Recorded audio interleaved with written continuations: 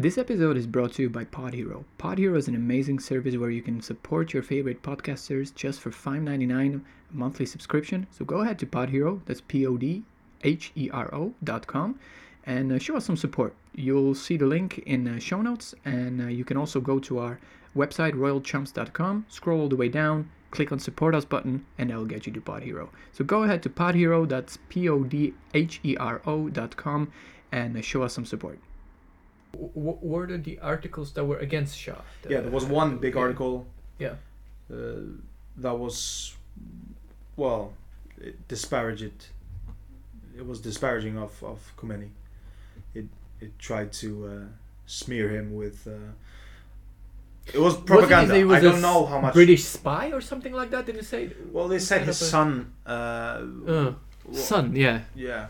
Or at least him as well. Not spy, but like he would worked for Britain or something like that. Yeah. He was influenced by British. And that backfired. Definitely did. At least there were some protests. The followers of Khomeini protested. Yeah. They went out to protest, and they protested in in the city of Qom. That's the religious capital city. Yeah. Yes, not the capital city. That's Tehran. That's Tehran. Yeah. The religious. Yeah. So that's where Khomeini kind of had his base of followers. Yeah, I know that he had his own like mosque. Was it mosque or his? Where he resided. But the interesting thing is that even when he was exiled to Iraq, they didn't close it.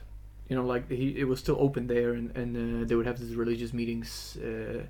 But Savak would keep a close eye on what was happening there. But during these protests, the Savak killed a few protesters, which, it's that's not gonna go well. No. With the protesters. No, of course. So more protesters started to show up. Little bit going back to 1977. That was the. December 31st. That Jimmy Carter came to celebrate the New Year's Eve. 1977 was it? Yes.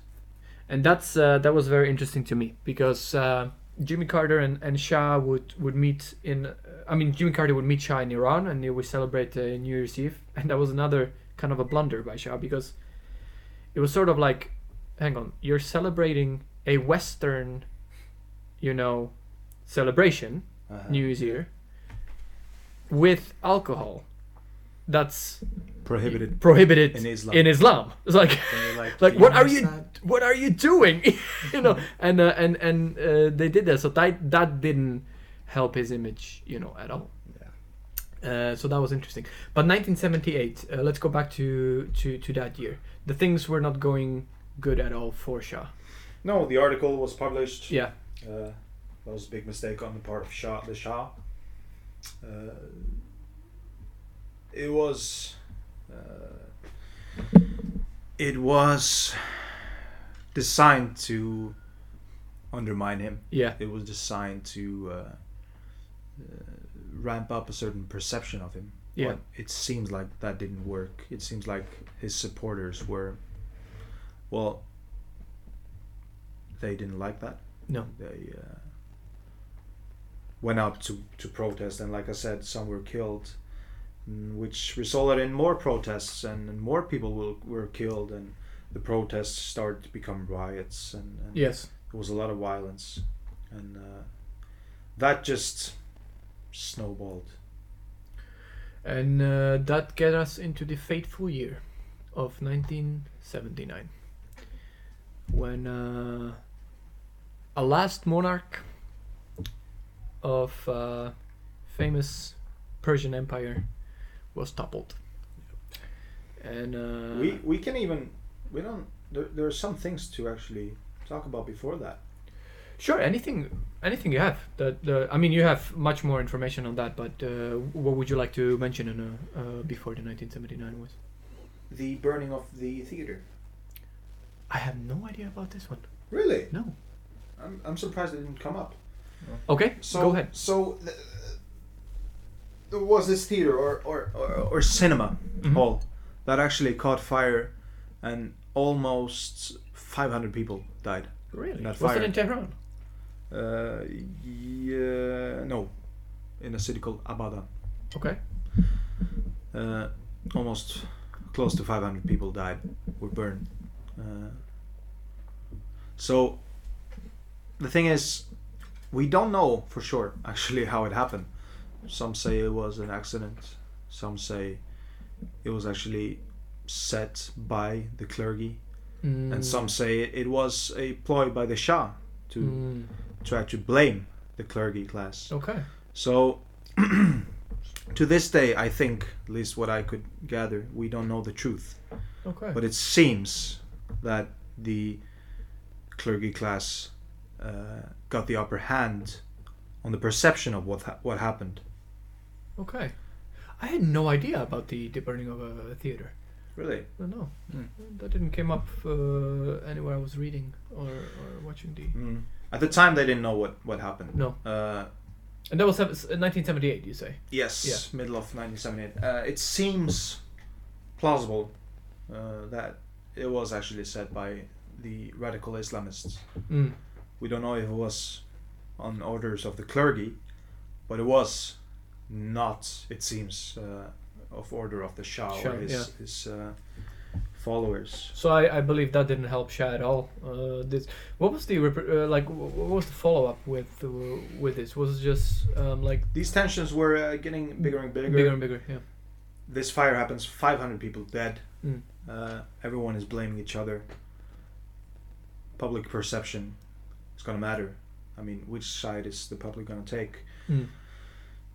So the riots and the protests didn't stop. And at some points, the Shah, he decided to take a really hard, what shall I say, a very hard stance on all these protests and riots, sent in the military to suppress everything. As far as I remember, there was martial law. Yeah. Which means there's a certain curfew. Yeah. You can't be out on the streets. Yeah. You can't protest. Yeah. The military has every right to stop you in whatever you're doing. Many people were killed. Yeah. There was, let me see, the 8th of September, 78, 100 people were killed, at least. Well, that's the official numbers. Propagandists from the clergy say that there were thousands that were killed in this. We don't know really. We don't know. But this... Called Black Friday, wasn't it? Yeah, Black Friday. Yeah. And this fueled tensions even more. So it was just a build-up after build-up after build-up.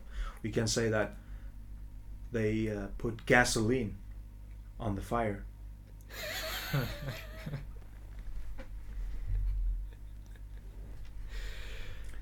Disregard that joke. And at this point, the Khomeini, the Ayatollah Khomeini, he was under the influence of the Shah. He was deported from Iraq to France, which also didn't have the expected effects. Yeah, didn't do much. True. Because he was still free to say whatever he wants. Yeah. Especially, he again, that was a better place for him to be. Yeah. Because France has better access to media, has better access to other resources. So the Shah actually was more influential from France. And also there were some already Islamic groups operating in France that kind of welcomed Khomeini, and he was able to even form the council, right? It was in a revolutionary council that he formed in Paris.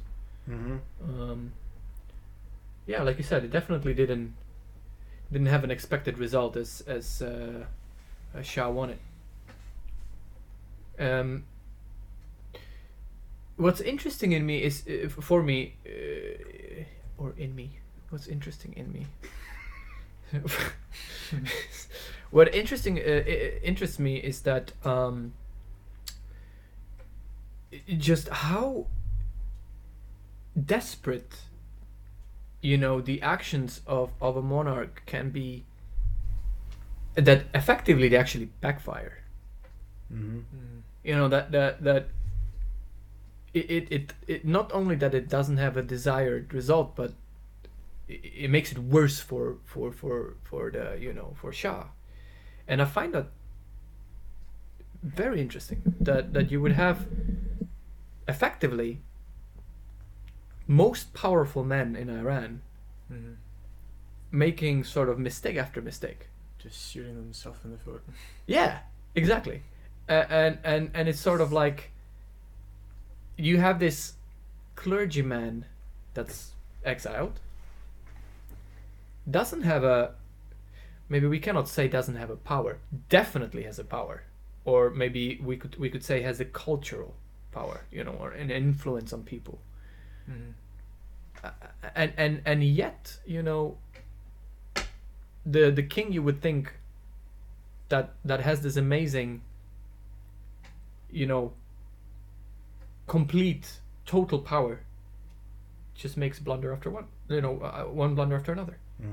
And then you would have this just crazy toppling of a monarchy. 2,500-year-old monarchy. Crazy. Well, almost with the interval of the democratically elected prime minister. Yeah, sorry. What was that move? The move was pawn a5 to a4. Pawn a5 to a4. a4. So that's a good point you make, because I said earlier the Shah took a really hard stance against these protests, with the military getting involved, martial law, a lot of killings. Then later on in the year, that's 78, he took a completely different stance. He kind of switched. Thank you for listening. Episode 7 of our podcast on Iranian Revolution of 1979. We'll continue with episode 8 about the same subject next week. It's going to be December 2nd. So until then, stay safe.